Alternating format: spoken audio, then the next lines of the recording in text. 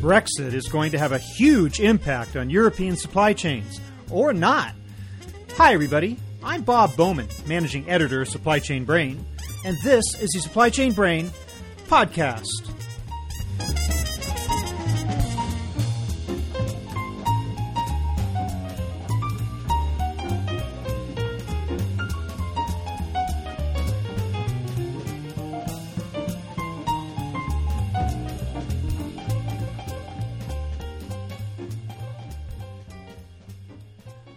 The UK's vote to leave the European Union has shaken global markets. Business is bracing for big changes in the economic and political landscape of Europe, the nature of which might not become evident for years. So when it comes to assessing the real impact of Brexit, we're going to have to wait a while. Nevertheless, there's value in getting a snapshot of current business sentiment, especially among U.S. companies doing business in Europe. One of the earliest versions has come in a survey conducted by the Institute for Supply Management just days after the vote. We're going to find out what that report revealed in my conversation today with Thomas Derry, Chief Executive Officer of ISM. Some of the results might surprise you, even if the situation has changed since those companies were polled. We'll learn why most procurement executives believe Brexit will have a negligible impact on their operations. And we'll discuss whether it signals a reversal of the trend toward globalization or is just a pause in that relentless march. So here is my conversation with Thomas Derry.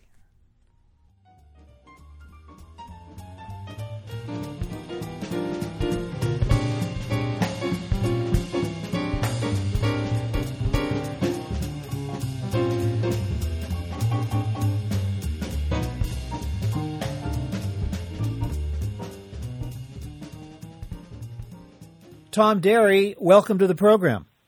Bob, it's really great to be with you. Thanks for inviting me.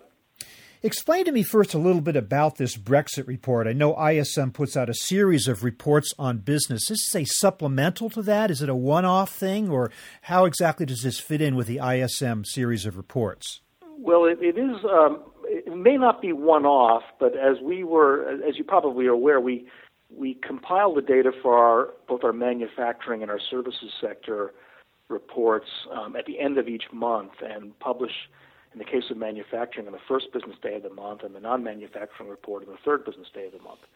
And one of the real drivers of value for the report, for the people who follow it, is the data is reported as about as close to real time as it is possible to get this kind of analysis done. And as we're nearing the end of the month, we started to receive a number of questions from people who look for our report and factor into their decisions, for the investment community, some of the investment banks, some academics, some policymakers, asking us about to what extent the data that we're collecting for the month of June would be falling after that June 23rd referendum. And we realized that there was a real surge in interest on the potential impact of Brexit, which of course caught us all by surprise. And so we decided to do a supplemental report to get us a better view, because even if all the data had been collected after the 23rd of the month, which wouldn't have been the case, it's not possible to isolate the impact of an event like Brexit unless you ask specific questions that are directly on that point. So we decided to do a supplemental report because of the level of interest that we were receiving. And you came out with this report just a little over a week after the June 23rd referendum, and yet you were able to get, you felt some pretty good initial input from members on what was going on. Yeah, we're very fortunate. We have a panel of respondents that compile the data for our regularly reported economic data each month. And so we went back to them with this special set of questions. They're ready to participate in this kind of special data collection. Many of them are quite proud of the role they play in providing the data for this very influential report. And so when you have an event of this historical impact, and it clearly is, almost by definition, once in this half a century kind of event, they recognize they had a valuable role to play. And we also felt it was important in that first week to get real data in the hands of people who had to factor this event into their planning, because there was a lot of speculation. There's a lot of informed thinking about what might be the impact, but there had been an absence of real data, and we felt it was important to get the data in the hands of the people who need to make those decisions. It was an early snapshot. It showed a high level of uncertainty, the same level of uncertainty we all saw around the world, not just from this report. I want to talk about the results of that report, but before we delve into it, I want to ask you now, have you seen 2.5 weeks later any settling down, any changes in sentiment that might somehow supplement the supplement? In other words, right. What's going on right now? I think that yes, we have seen that, especially in the U.S. capital markets, for instance. As you know, in the immediate aftermath of the Brexit referendum, the U.S. stock market, for instance, lost over 600 points, it Dow did, in the first trading day. It since has recovered all of that and then some. So we're seeing that settling down, not just within the capital markets, but generally across business, across the board. And in our case, I think, our ISM data probably contributed to some of that, hey, let's not overreact kind of feeling, because our data clearly showed that this was going to have, at best, a negligible impact on U.S. businesses, which is our point of reference for our analysis was what's the impact of Brexit on U.S. businesses and the U.S. economy by extension. Interesting that you kind of create a feedback loop in that you try to assess sentiment out there, and yet your conclusions then contribute to sentiment in a way. So I guess you can't stand outside of this, can you, really? Yeah, well, it's what they call the Heisenberg principle in physics. The very nature of conducting an experiment changes the circumstances and the phenomenon that you're testing. So yeah, I think ISM can kind of falls into that category. What we do we publish an influential report. We know it's closely followed by the Federal Reserve, by the White House, by academics, by the investment community. In some ways, we feel that we've got a responsibility to contribute to that dialogue because we do have this very influential report, and we've been doing it for decades now, so we've got a track record of real reliability. Clearly, we don't have time to delve into every aspect of the report, but I would appreciate it if you would at least sum up for me what were the major concerns of respondents to this report. Yeah, well, as I mentioned early on, a very large majority of the responding firms said they anticipated negligible impact on their businesses. So that's the main headline. In fact, an exact identical percentage of firms thought there would be a potentially positive impact as thought there would be a negative impact. And both of those numbers are very minuscule in the sample. Only 6% anticipated a positive impact, and only 6% anticipated a negative impact. So they kind of offset one another. And the large majority of firms, therefore, just said, it's probably not going to be that big an impact for us. Now, we've been dealing with some macroeconomic headwinds, as they call them, for a while now. The dollar has been strong and continues to be strong and strengthened against the pound specifically in the wake of the referendum.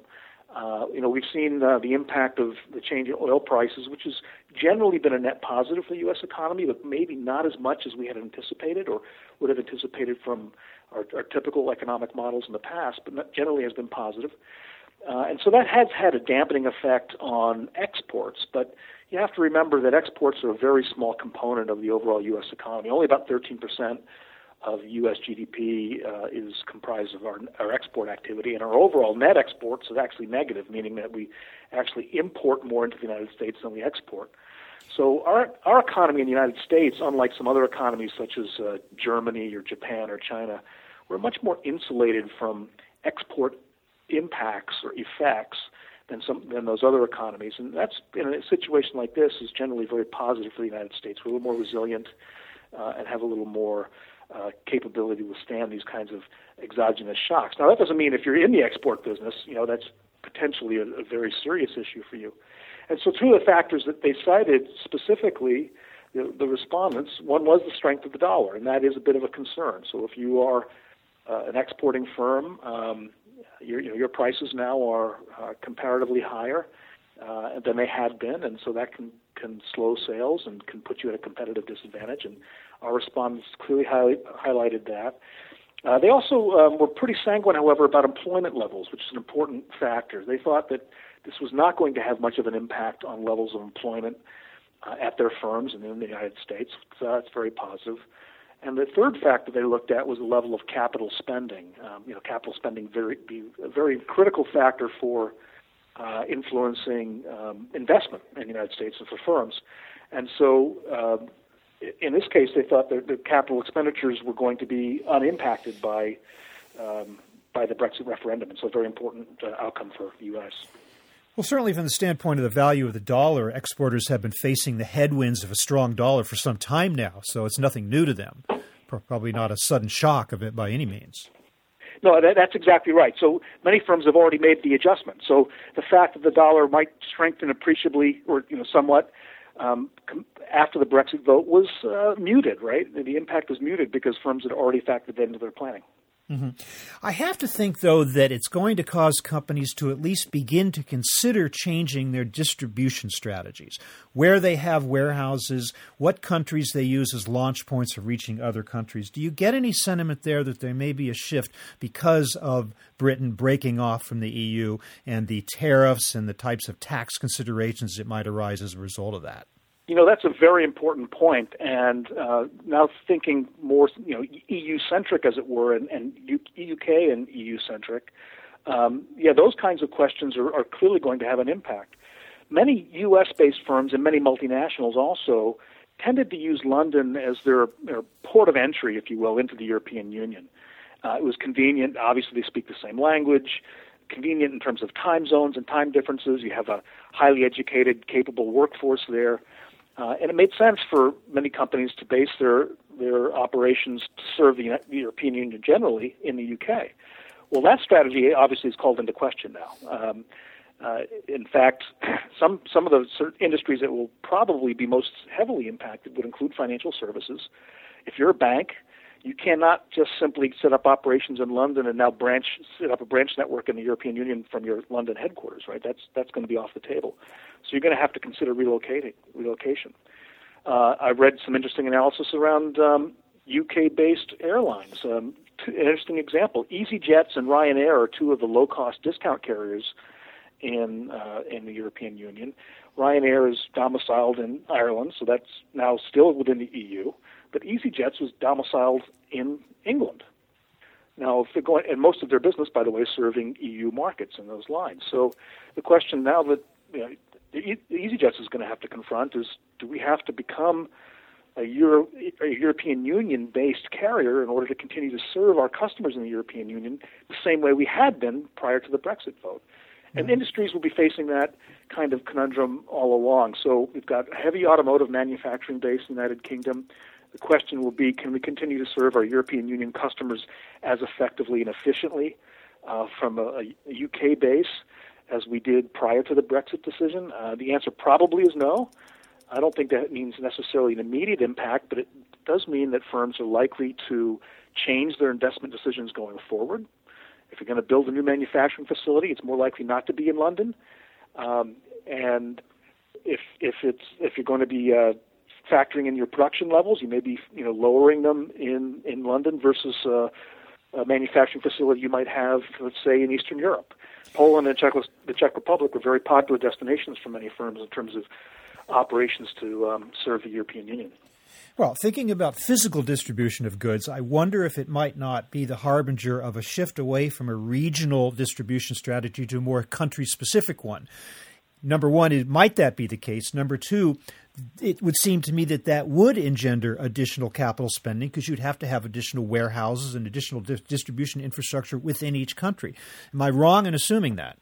No, and I think we're already seeing evidence of that. So there's been I get asked frequently about the so-called phenomenon of reshoring, and I haven't seen a lot of evidence, at least not in the companies I talk to, about reshoring in the sense that the question is premised on, which is, are we going to bring back manufacturing and those kinds of jobs that we've exported, so to speak, to places like China? Are we going to bring them back to the United States? There's not really a lot of evidence that that's going to happen. But firms certainly are doing more of what I call nearshoring. And northern Mexico is a great example of this. Both in the automotive and the aerospace and defense industries, you've got a fairly advanced manufacturing environment in northern Mexico. And as that begins to get established, it becomes more attractive not only to the OEMs, but to their suppliers. And so they've built up a pretty good base in northern Mexico for both of those industries right now. I think you'll find that, generally speaking, companies find that total cost of ownership from their point of view, from the cost of goods sold point of view, is lower the closer you are to the end customers that you're serving. And so you're seeing a redistribution in terms of strategy around sort of more distributed networks with less lengthy, sort of extended single supply chains and more network that serves regional markets around the world. I think the Brexit vote will only exacerbate that, particularly with regard to serving customers in the EU. Yeah, usually when we talk about reshoring and nearshoring, the conversation focuses on Asia because that's where we're reshoring and nearshoring from for the most part. It doesn't really talk a lot about Europe. Are we also discussing Europe? Is that part of the mix, or is that like a whole separate kind of discussion? No, it is part of the mix, and depending on the industry. So chemicals would be a good example. You've got a pretty sophisticated network in various parts of Europe today, and I would expect that to only continue in the wake of the Brexit decision. And it's certainly true across other industries as well. But, yeah, I mean, that game, the game that led to the buildup of manufacturing base in Southeast Asia and China, was all around labor arbitrage. And that game's over. I mean, it costs as much to hire an engineer in Shanghai today as it does in Peoria. So that cost advantage is gone. You might move some of your production to comparatively low-cost countries like Malaysia or Indonesia today, but we all can see the handwriting on the wall there. That comparative cost advantage is not going to last very long either. In fact, the half-life of that is probably half of what it was in China 30 years ago. So companies recognize this, and they realize that their strategies are going to have to shift. It's not about driving out cost or seeking that cost advantage so much today as it was back then. It's more around how efficient am I serving my customers, what's my total cost of ownership in turn, which includes moving my goods around the world. Where's my comparative advantage in terms of risk and also innovation? And I think you're seeing those kinds of factors become more prominent in decisions about designing supply chains. I haven't talked to anyone who thinks that Brexit is the end of the story of the EU, of the EU's problems, and indeed other countries within the EU, at least certain political contingents within those countries, are making noise about wanting to follow Britain out. I am wondering, in the last few years, it's just been the constant drumbeat of globalization. Does this signal the possibility back toward a more fragmented world, or is this just a little bit of a hiccup and we are going to continue the march for globalization? What do you think based on the people you talk to and the figures that you get in your reports? It's a really interesting question, and I think that this probably represents a pause in the onward progress of globalization generally. I think, in a sense, that genie is out of the bottle. The principle of comparative advantage in economics, I mean, that theory holds up, and it's very difficult to discount it, even though it means significant and often very impactful dislocation for certain industries and certain workers in certain industries in certain countries, and we've seen that in the United States. But generally speaking, it's also true that the standard of living rises for everyone around the world as a result of globalization. So notwithstanding the short-term pain and disruption, the overall benefit is clear for all of us. So that, I think, will continue to be the case. Now, will we see some continued splintering possibly of the EU? Well, that's an interesting question, and obviously it remains to be seen. I think it's sometimes very difficult to argue against the basic human instinct we seem to have around recognizing nation states and national sovereignty, and the whole European Union project is predicated on the idea that I'm willing to sacrifice some of my national sovereignty to a collective, right, to a larger entity, to unite us, to bring us closest together and minimize the opportunity for the divisions and divisiveness that brought us two world wars. Which sounds great until then you get this monolithic bureaucracy in Brussels, and people go, "Oh, well, is that what all this means?" And maybe they start to back out a little bit. And there are lots of implications. Yeah. So, I mean, am I willing? We saw this play out in the Greek debate. Am I, as a taxpayer and citizen of Germany, willing to subsidize what's happening in the Greek economy for the overall benefit of the EU, when it's really a kind of a wealth transfer from me in Germany to my fellow citizens of the world over in Greece? And a lot of people have a problem with that, particularly if you feel like you're managing your affairs responsibly and someone else is not managing their affairs responsibly because of the moral hazard, because the EU can step in and fix those problems or issues that might be self-inflicted. So, it's a very interesting question. I think the euro as a currency is going to survive, but you still have the issue of uncoordinated fiscal policies across the 27 now members of the EU. So that, I think, is a real issue. I think it's possible that we could see one or two of the states maybe take a move in the direction of at least considering the question of exiting the EU. But generally speaking, particularly for the large economies and the original founders, so Italy and France and Germany and Spain and those countries, the benefit of being within the EU and the benefit of having that common market far outweighs any benefit of splintering off and going on your own path. And I think countries will see that in a likely sort of painful Brexit process. The negotiation obviously still hasn't commenced yet. People will see the experience of the UK and say, hey, listen, we don't want a part of that. Without minimizing the significance of Brexit, it is in fact an unprecedented action. I wonder if there's a tendency. I mean, here is a report that says a number of companies think that at least in some ways the impact is going to be negligible. Are we at risk of panicking? Are we at risk of overstating this and worrying too much? And in fact, it might not be quite as world-shaking an event as we were all afraid it would be. Yeah, that's my personal view, and I think that generally speaking, that is borne out by events. I mean, there's something called the efficient market hypothesis, right, which argues that all the information that can possibly be known about a stock price is known and factored into the stock's price at any given time. And an investor like Warren Buffett would say, well, I believe in the efficient market hypothesis in the long run, and at any given point in time, it's usually wrong. And that's how he's become the world's greatest investor. And I think we saw that in the immediate stock market reaction to the Brexit vote. It was an overreaction. It was the sky is falling kind of reaction. And then, we had a more prudent and sober assessment in the days that followed, and now we're back to where we were before that whole thing happened. So I think it's not to minimize the significant decisions and dislocations that the UK in particular is going to experience over the next couple of years. I mean, I would guess it could easily tip into a recession at this point. And that's going to be difficult and painful. But in the long run, the UK itself is a kind of very vibrant economy. It's a world leader in many areas. And there's no reason why that wouldn't continue to be the case. And we have to be concerned about the trade terms, what tariffs might exist or not exist, and what access to that European market do they continue to enjoy. And that all remains to be seen. But, yeah, no, do I think while it's significant as a political event, as an economic event, I suspect that we'll look at this 10 years from now and say, oh, that was interesting, but maybe not the impact that we feared it might have. Well, I assume that ISM will continue to monitor the situation either in the form of additional supplemental reports or within the usual report on business that you folks put out on a regular basis.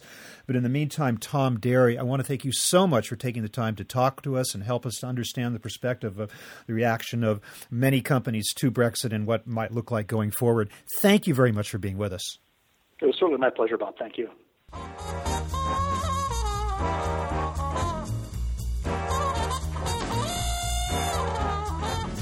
That was my conversation with Tom Derry of the Institute for Supply Management, talking about a recent ISM survey on the impact of Brexit on supply chains and procurement.